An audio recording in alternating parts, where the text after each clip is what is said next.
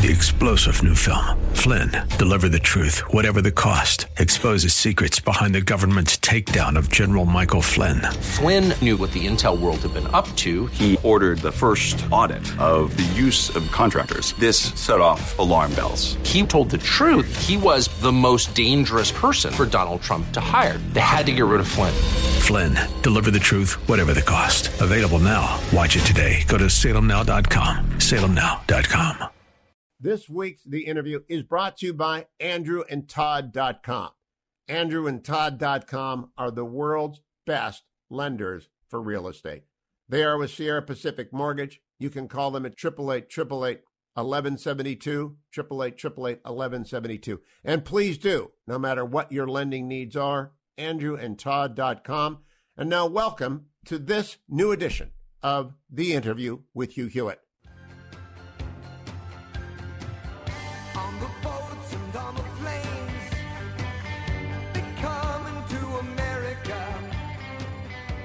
Welcome back, America. I'm Hugh Hewitt. Thank you for listening. So pleased to be joined now by former President George W. Bush. I saw you reading there, Mr. President. Welcome. Good to have you back. Hugh, it's good to see you, sir. I'm glad you're doing well. I'm doing very well. I love your new book. I really do, out of many, one. But for your generosity and time, I want to give you a tip. One of your editors, Derek Reed, his dad, Mike Reed, is one of the big bosses at Salem. Never play golf with that man. Do not give him strokes. If you're ever on a tee with Derek Reed or his dad, do not give them strokes. They're bandits. Good advice. All right. Thank you. I want to ask you a couple of technical questions, and I want to talk about the portraits, and I want to talk about immigration. I cannot figure out the order of portraits in this book, Mr. President. I went through it again and again and again. I've studied it. How did they line up this way? Did you pull them out of a hat? No, Hugh. So my first painting was Joseph Kim, a North Korean escapee. I know him well. And I wasn't sure I was going to do a book at that point. But so I painted Joseph. I liked the painting. And then I went to Paula Rendon, who was like a second mother to my brothers and my sister and me. And then they just fell in place after that. The key decision was famous or not famous. And I took some famous people in the hopes of selling this book. Oh, you're going to sell a lot of these books, and not because of the famous people. I think the stories are amazing, Mr. President. And I'm going to start with three pictures I'm going to put on the screen, because these are the only three portraits that have multicolored backgrounds. It's Arnold, and I know the story about why Arnold, but also Alfea Elacheva and Carlos Ravella. So my technical question, if people are looking this on the YouTube channel, why do you use two-color backgrounds for those two people? Arnold, it's because that's what he sent you, but what about the other two? Well, on Alfea, I ran out of orange paint, I guess. I can't remember why. I actually was doing the background and I liked the green and red. They're complementary colors, and so I left it on. I think that the green triangle there on the bottom right is also interesting. And so rather than paint it out, I left it with Carlos. The background was orange. To begin with, and it was just a light green wash, and I thought that looked interesting. It's they're beautiful, but they're different. All the other ones have unicolor backgrounds. Now I want to talk about Alfea's eyes, if we can put that back up, team. This is one of the amazing stories. She is a Muslim Tartar from outside of Moscow in the days after the wall come down. Her dad is a player. He's assassinated when she's 11. She somehow gets to the United States. The president tells the story. What an amazing story. But look at her eyes, Mr. President. How hard are eyes to do? She and Dina Powell McCormick, they've got the most amazing eyes. Well, thank you very much. Eyes are very important to try to capture somebody's soul. Hugh, one of the things that I think is important to tell about her story is that a Jewish guy in Moscow who was a friend of her dad's helped the family immigrate to the United States. So the Jewish guy saved the Muslim family, which I think is a beautiful story. Alfea is she works at Bridgestone and has got 4 children and a very impressive person who's overcome a lot. And the eyes really were meant to convey a sense of joy, but a sense of determination. She's a determined woman. She's also a very grateful woman. There's a theme throughout almost all of these portraits. These people are incredibly grateful to that Jewish gentleman who helped her get here and to everyone who helped her once she got to America.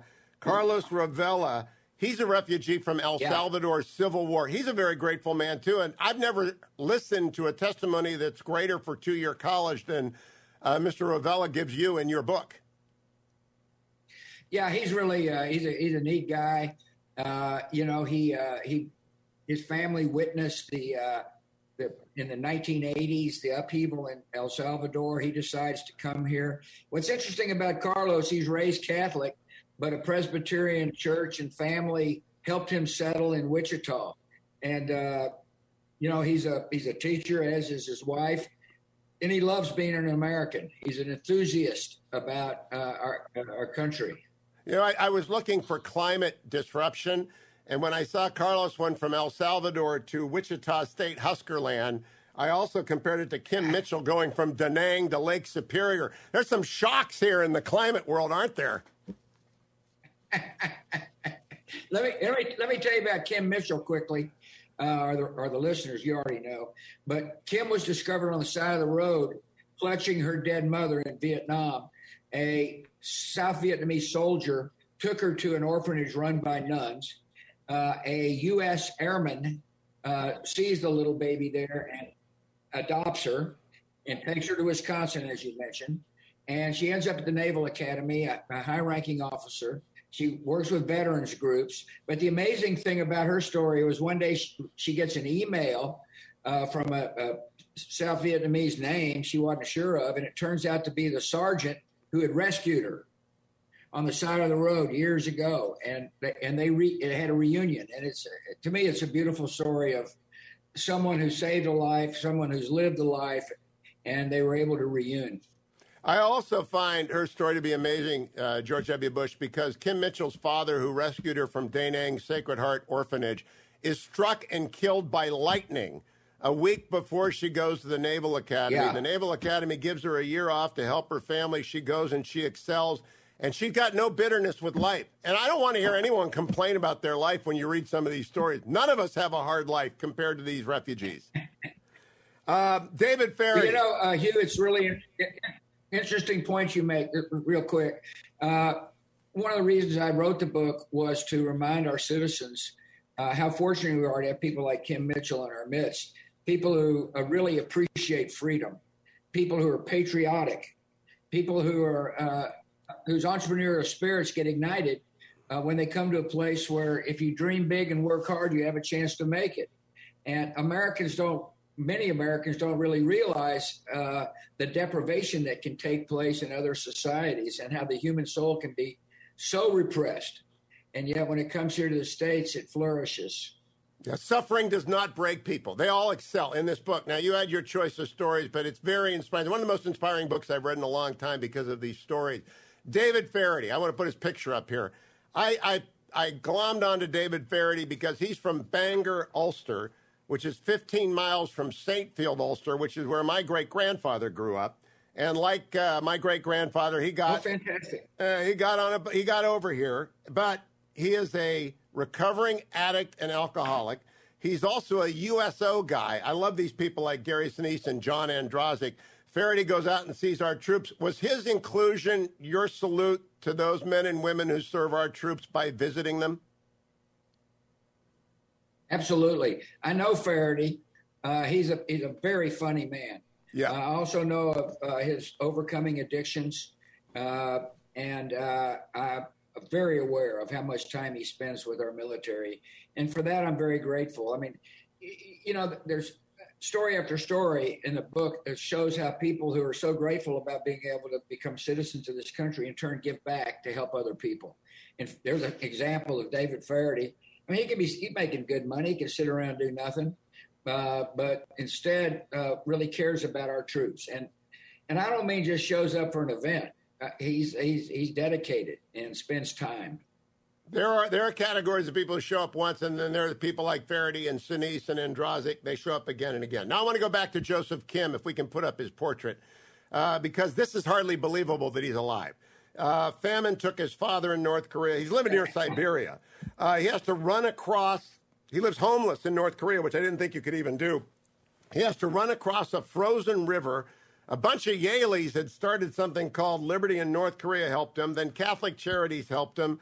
And then this very handsome man somehow gets here. And, you know, when we were in L.A., when we were talking about your first book, you talked to me about the layers and textures that go into a painting. I can't stop looking. He's a very handsome man, but this is a very good painting, Mr. President. How long does this take? You know, Hugh, it's a small canvas, so it didn't take nearly as long as some of the big canvases, obviously. I love this painting. First of all, I like the colors I used, but the more I thought about it when I was painting it, it's a symbol of a guy who's come from darkness to light. I mean, it's hard to believe this guy's life was so severe. I mean, he was a beggar, he was a thief, just to survive at age 14. And by the way, one of the things he didn't mention is his mother had gone to China with his sister to sell her, so they had money to live on. And she came back and she died in a prison camp. And so his spirit is strong. I mean, he's a funny guy. He's very smart, very capable. He's still adjusting, but he's getting help from other citizens. Some of the Korean American community is helping him, and he works for us. And so I see him quite frequently. It's an amazing story, an amazing picture, as is that of Jean Celestine Lakin. Now, I think it's pretty hard to rank suffering, but this one is going to go at the top of my list. It's a beautiful portrait, by the way. She's a beautiful woman. She is a Tutsi in Rwanda when the extremist Houthis go on their rampage. Her father splits up the family. She grabs the twin little sisters. She's 10 years old. She later comes back, finds her mom and her brother dead on the road. Then she sees her father running, hacked down and murdered. Then she's consigned to a killing pen when a Congo man takes her to the Congo and sexually abuses her. She runs away. She gets a foster family. The foster family comes to America, but she's sexually abused again. She finally gets out of Missouri, gets to Washington State. And here's the amazing thing. She is grateful. She's full of forgiveness. Now, I had Admiral McRaven on earlier this week, Mr. President. He says forgiveness is the hardest thing to do, hardest thing to ask for. This woman should not be forgiving anyone. She forgives everybody. She's amazing. Well, I know her, and it's not fake forgiveness. It's genuine forgiveness. And as a result of unburdening her soul of hatred and anger, she is a joyful person. And I agree with you. It's just hard to believe, but it's true. And, my hope is post-COVID that she's able to go on the road and share her story with different groups, because she'll light up a room. And she spoke recently at the Bush Center, and it was powerful. I mean, really powerful. And you're right. She's an absolutely beautiful woman. And she's in higher education. She wants to give back. Married a good guy and got a child, and she lives in Houston right now. It's just amazing from where she came from, as is Gilbert. Now, I'm not so good with pronunciation of names, Mr. President, so help me out here. Gilbert Tuhabonye, do I got it right? That's good enough, yeah. Okay. He is also abandoned I'm not so good with names either. Okay. He's in Burundi, not Rwanda, when the Houthis go on the rampage, the extremist Houthis. He's trapped in a school. They set fire to it. He gets burned up, but he's a runner, and he kept on running. And I think that's an amazing story, but I want to ask you about skin pigment. How hard is it to do the variations of skin pigment among our African-American citizens that you have to paint in this book? Not that hard once you get used to it. First of all, just real quick, one of the things that makes Gilbert's story so unique is that it was his classmates who helped, the Hutu classmates helped lock him in and burn him. Anyway, he lives in Austin. The reason I got to know him is my daughter Jenna was going to the University of Texas, and Gilbert got her in a running club. And anybody can get my daughter out of bed early Saturday morning when she's a co-ed is a powerful person. But it's really not that hard. I'd had some other experiences painting, for example, African leaders, Kofor of Ghana, Ellen Johnson Sirleaf of Liberia. and it's a matter of just blending, your browns and your reds. And anyway, I'm not that concerned about it anymore. Good for you. Initially I was at first, but it just takes practice. I want to go to a dreamer, Carlos Mendez. By the way, this is a very handsome portrait of Carlos Mendez, if we can put this up. I mean, it's the background, the eyes, the glass. Are glasses difficult to paint, Mr. President, on top of a face like that? That's just a technical question. Are they hard? No, easy. All right. Now, he's an amazing guy. He swims the Rio with his mother, comes into a gas station full of stuff. He's amazed. But then he reunites with his father and mom in Dallas. And then his dad is severely injured and his mother is killed in a car crash. And then you have a long list of the people who help him. I love this. You got Karen Harmon, Mayor Cisneros, Livingstone Church, Dreamers. I mean, this isn't really a debate about sending people back like him. We're not going to send them back, and nor should we send them back. This is their country. And I think that story makes that so obvious to people. Yeah, I agree with you. The other day I was on the Today Show, and I unfortunately cast a pretty wide brush about the Republican Party. What I should have said, if I were more circumspect, was that there are some voices in our party who sound nativist. Certainly not all, and certainly not you. And the DACA issue is one that I think there's going to be a lot of Republicans, when the issue is explained properly, will say, yeah, let's fix this. I mean, to me, it's the easiest fix of all the complicated problems facing immigration. And Carlos is the perfect example of that. He's an engineer and he's a contributing citizen. Cisneros reported he's one of the smartest kids he knows. And one of the things that immigration does for our country, it enhances our brain power. Yeah, we'll come back to talk about immigration. I'm kind of what the British Tories would call a wet. I would let everybody stay in the country who hasn't committed a crime. Everybody, all 20 million. I just want to build the wall. We'll come back to the policy at the end, but the dreamers are not hard. Carlos Mendez is not hard. Time for a pause now in this edition of the interview with Hugh Hewitt. I want to remind you that our sponsor is andrewandtodd.com. They're with Sierra Pacific. They lend you money to refinance your house or buy a home or help your son or daughter become investors in real estate by becoming a non-occupying co-borrower. They help senior citizens with reverse mortgage. They help veterans with no money down mortgages. They help you refinance. So if you need to get money out of your house or you need a whole new house, go to andrewandtodd.com or call them at 888-888-1172. Now back to this edition of Hugh Hewitt and the interview. I want to talk to you about Tyr Suzuki next, because everybody should have seen the movie The Killing Fields. Everybody should know about Pol Pot. She lived it. Now, the U.S. Conference of Catholic Bishops gets her here. There are a lot of Catholics in your book, by the way, and she is quite amazing, and her father is amazing. I don't know if he was with Wycliffe or whatever. His life is devoted to getting scripture into the Cambodian language. I think the saddest places I have been in the world is Cambodia, Mr. President. She does not seem sad at all to me. She survived the killing fields. It's amazing. It is, yeah, and I think it's because of her parents, and I believe it's because of religion. I think her parents are, joyful people. Tyr, I showed her portrait, and she said, "Finally, somebody sees me." Oh, which I thought was, a beautiful summary of the portraits put up on the walls here at the Bush Center. That's quite a compliment.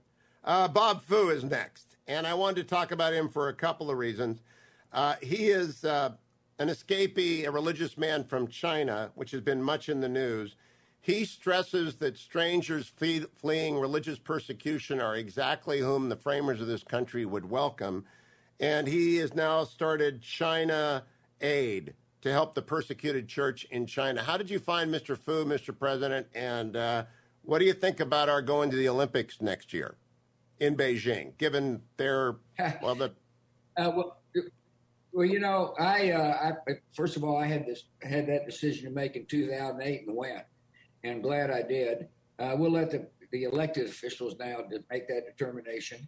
I met Fu because oftentimes before I'd go to China, I would meet with religious dissidents, from the Chinese religious dissidents, to send a signal to the Chinese leaders that I was going to honor my word, what I told both of them, and that is I'm going to push for religious freedom. I won't embarrass you, but just know that during our conversations, we'll cover a lot of other topics, but I believe in the power of religion to bring peace to societies. And so I met Bob Fu at the White House. Well, I'll tell you, Mr. President, I remember you going to the Olympics in '08. You had a stare down with a guy named Putin who's staring down the world right now. And I don't know if you're going to comment on that. Yeah. It's been a long time. He continues to stare down the world, but you stared him down in Beijing. I wish somebody would do that. Do we need to do that right now? Yeah, I think Putin responds to toughness. The question is, you got to have credibility, and that's one of the roles of the president is to develop credibility over time. And but yeah, no, it was a stare down because he had just invaded Georgia.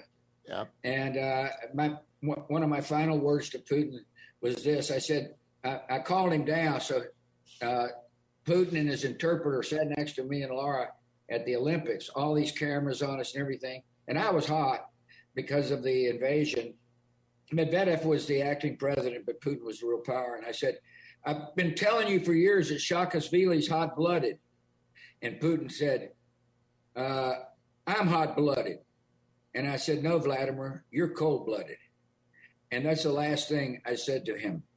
Well, he still is. I hope President Biden adopts the same stare down. Let's go back to Amy Elsa, because I love the fact she's in your building. You see her every day. She's an Ethiopian. I looked up, by the way, the Church of St. George in Lalibela, and it is this extraordinary as you described, but she is a woman of faith. The Ethiopian Coptic Church is apparently alive and well in Dallas. It is. This is a woman who sits and collects parking tickets all day long and always had a smile on her face. And if she was looking down at something as you pulled your car in, she was generally reading scripture. Very religious person.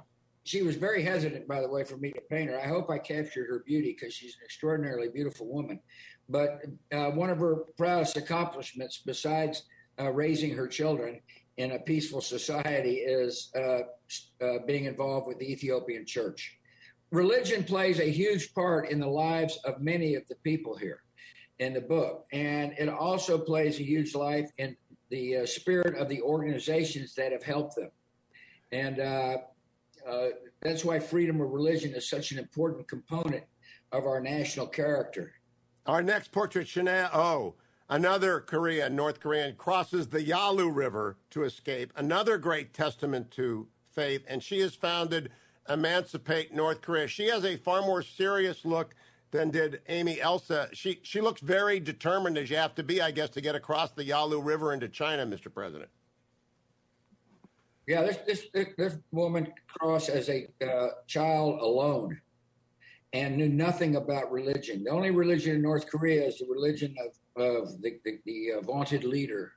And she is taken in by a underground missionary. And the woman says, I love you unconditionally, and you don't have to worry. And Shanghai has no idea what that means. But over time, she learned what love meant. And when she finally made it to the States, we helped her out of the Bush Center, helped her with a scholarship to a Chicago Theological Seminary. And it shows the amazing power of grace. And also, I tried to reflect not only that, but also her courage. Imagine what it's like to be a single woman traveling through China alone. Many of those girls ends up as sex slaves or forced marriages, and yet she's now in the United States and married. And a wonderful, uplifting story. Your first book of portraits were wounded warriors. There's only one wounded warrior in this book, Florent Groberg. I want to talk about Captain Groberg for a couple of seconds. He is a recipient of the Medal of Honor. President Obama bestowed it upon him. He wanted his fellow warriors named at his ceremony because they could not be. They did not survive. He rushed at a suicide bomber who was aiming at his higher-ups. It's an amazing portrait. It's different than most of them. The Medal of Honor is colored in bright colors. He still hasn't met Michael Jordan. You put in the book, let's get that fixed, MJ. So I hope that happens. We'll talk about it here. But only one wounded warrior in this book. Is that, you're just going to do one because you did so many before in this book?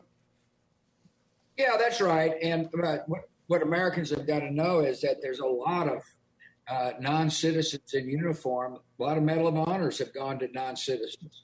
And so, I wanted Flo to represent the immigrants who aren't even citizens in our military. So, one of the amazing events as I was president, I watched the swearing in of Sergeant Dano Han, who's a Marine in Bethesda. So this guy's a Mexican citizen at the time, wearing the Marine uniform, wounded in combat, gets healed in the hospital, and is sworn in as a citizen. And it's just so powerful to believe that people are willing to sacrifice for a country that's not even their own. In other words, they feel such kinship with America, they're willing to serve. And my view is anybody who wears our uniform in combat ought to be automatically a citizen. Agree, and I hope Michael Jordan... Just like the interpreter in the book. I was just coming up to the interpreters. I'm going to bring them up in the context of Afghanistan in a second. If I can, I want to put up a quartet, Mr. President, of Madeleine Albright, Henry Kissinger, Dina Powell McCormick, and Yuval Levin. The bottom two served you. The top two advised you. I was with Dr. Kissinger not long ago. I love this portrait of Lion in Winter, Dr. Kissinger. A lot of immigrants have served in extremely high positions and of great service, and there are four of them. And I know I didn't want to spend too much time on the famous people or the sports stars, but I did want to point out that our country has depended upon immigrants from the beginning to get us through very difficult policy issues, including these four. Yeah, no question about it. I'm glad I picked the four I did. The two secretaries of state, I think it speaks volumes about our country that when a president sends someone over on a diplomatic mission, these two were able to say, I wasn't even born in America. The country I represent is one that can assimilate and welcome somebody who wasn't even born in the country and now put them in a position of responsibility. In terms of Yuval and Dina, they're very smart, capable people. And again, it's an example of how the country can benefit by having smart people come and want to become a citizen. Now, I want to put up the last two, Mr. President. Roya Mahbub from Afghanistan and Tina Tran from Vietnam. If these two women don't get out of their country, they're likely to die. In fact, Roya Mahbub had become a target of the Taliban. Tina Tran, the pirates got her, but she managed to get here. Now we're leaving Afghanistan after 20 years. I don't want you to comment on the decision. I know you don't like to do that. But should we begin a massive entry program for the women who have worked with our troops and who have become educated? Because we know if the Taliban retakes territory, these women are not going to fare well, including Roya Mahbub and people like her. They're like the translators that you wanted to get out. I saw Roya the other day, and, her reaction was, I sure hope diplomacy saves women. I'm not sure that's possible. I sure hope so, too. And it looks like to me that the Secretary of State put some emphasis on that they'll be able to hopefully protect women through diplomacy. As I say, I hope it works. If not, I really do think the United States needs to make sure those who helped us and those who will be targeted because of their help and because of their fighting for freedom for women and girls ought to be given access to the country. And I'm deeply concerned about the plight of women in Afghanistan. Laura and I have spent a lot of time working with Afghan women. And you might remember she gave the radio address speaking to Afghan women. It had an electrifying effect. And since we went in, the rights of women have improved dramatically, as has education and health care. And, we're taking a big risk because that could be reversed quickly. And, the question we got to ask is it our national interest that women in Afghanistan can, succeed? And I happen to believe it is. We agree on that, Mr. President. Now, like the translators, especially those who have helped us, but I'm just worried about the PhDs that have come out in 20 years and the masters, and the Taliban does not like women being educated. I want to go back to the politics of immigration. You mentioned your Today Show remarks yesterday. I talk a lot about it on this show because I'm one of these people. Let everybody stay who's not violent, but let's get that wall finished. Tom Cotton has a merit system. I believe you believe in the merit system for admissions. Do you not, Mr. President? I do. And the reason why is not only will it help our economy, but it'll make the border more secure. If people are doing work that needs to be done, and we have a legal entry system that enables them to do so, they don't have to sneak across the border. So step one of help fixing a broken border is to rework our work laws, both high skilled and lower skilled. You know, Hugh, I'm a tree farmer, believe it or not. And we've got 8 Mexican laborers on our farm. And I think we're in our 3rd year with them working there, but every year they have to reapply for a visa. So the way the rule works is you apply and you go through the bureaucracy, and then they have to go home for 2 months out of every year, which is fine because they go home in during the season where we're not, spending much time digging trees. And the question, though, is can they be let back in? Will the government let them in? And it creates a lot of uncertainty for a small business. Because if the government at one point says, no, you can't come back, all those years of training goes down the tubes. And so it sets us back. And I'm just one of many, many, many examples of small business owners that rely upon, foreign labor. And there's got to be an orderly way to do it. So to me, that's what a merit system means. By the way, I too am for a fence. I probably built more fence than any president did.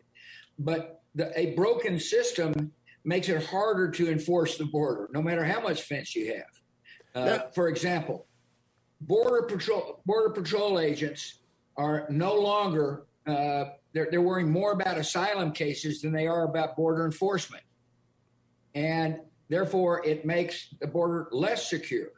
And so if we can fix the asylum system, have more judges, more courts, then all of a sudden we get a more secure border. There is a fringe, Mr. President, on both sides. A fanatical nativist fringe that you alluded to a couple days ago, and I don't think that's very big. And then there's a fanatical fringe on the left that wants an open border, and I don't think that has much support. It does not seem to me to be that difficult. If President Biden came to you and President Clinton asked you to chair a task force, bring in some people from across the spectrum. There are 100 different views on immigration. It's not like putting a helicopter on Mars and seeing it fly. This is not a hard problem. And I actually think that the Republicans are open to a comprehensive deal. I know we've tried, we've swung and we've missed, but those were closed systems. Those were done on the Hill as opposed to bringing in people from the outside. Do you think it could actually get done in a commission setting? Well, it's interesting. I think a probably more practical way is pick off each problem one by one. Start with DACA, and that'll give people confidence to then go to the next issue. I think the 2 easiest issues to solve, at least the 2 most logical issues to solve, are DACA and work. And you and I share the same view on undocumented aliens. That if they pay their taxes and are good citizens and are assimilating, they ought to be given not immediate citizenship, but a right to become a citizen after those who are going through the legal process finish their time. But to me, that'll be a harder issue because what will happen is people will scream amnesty. And once you lob the word amnesty out there, it scares people. Yeah, I don't worry about that because I actually think the number of people who respond to that call and respond thing is actually smaller. And Dr. Kissinger in his book, Diplomacy, said about big problems, world problems, the bigger the problem set you make it, the easier it is to achieve a peace because there are more moving parts. So that's where we disagree. I want to put everything on the table and get maybe you and Clinton together and 20 other people and come up with a simplified, it's just too doggone complicated when it comes out. Let me close, Mr. President, with a couple of quick questions. Let me say one thing, Hugh. Excuse me. That's what we're doing. We've got a coalition of like-minded people working this issue, and many of them are involved on Capitol Hill. So the Bush Center is spearheading a reform movement. It's quiet, except for this book, which makes it not quiet. But it's we're lining up, and we're talking to people about what needs to be done. I mean, the Koch brothers, for example, I know that's a word that scares a lot of people on the left, but they're very much in favor of a rational immigration policy, and they're putting money behind it, and they're pushing hard.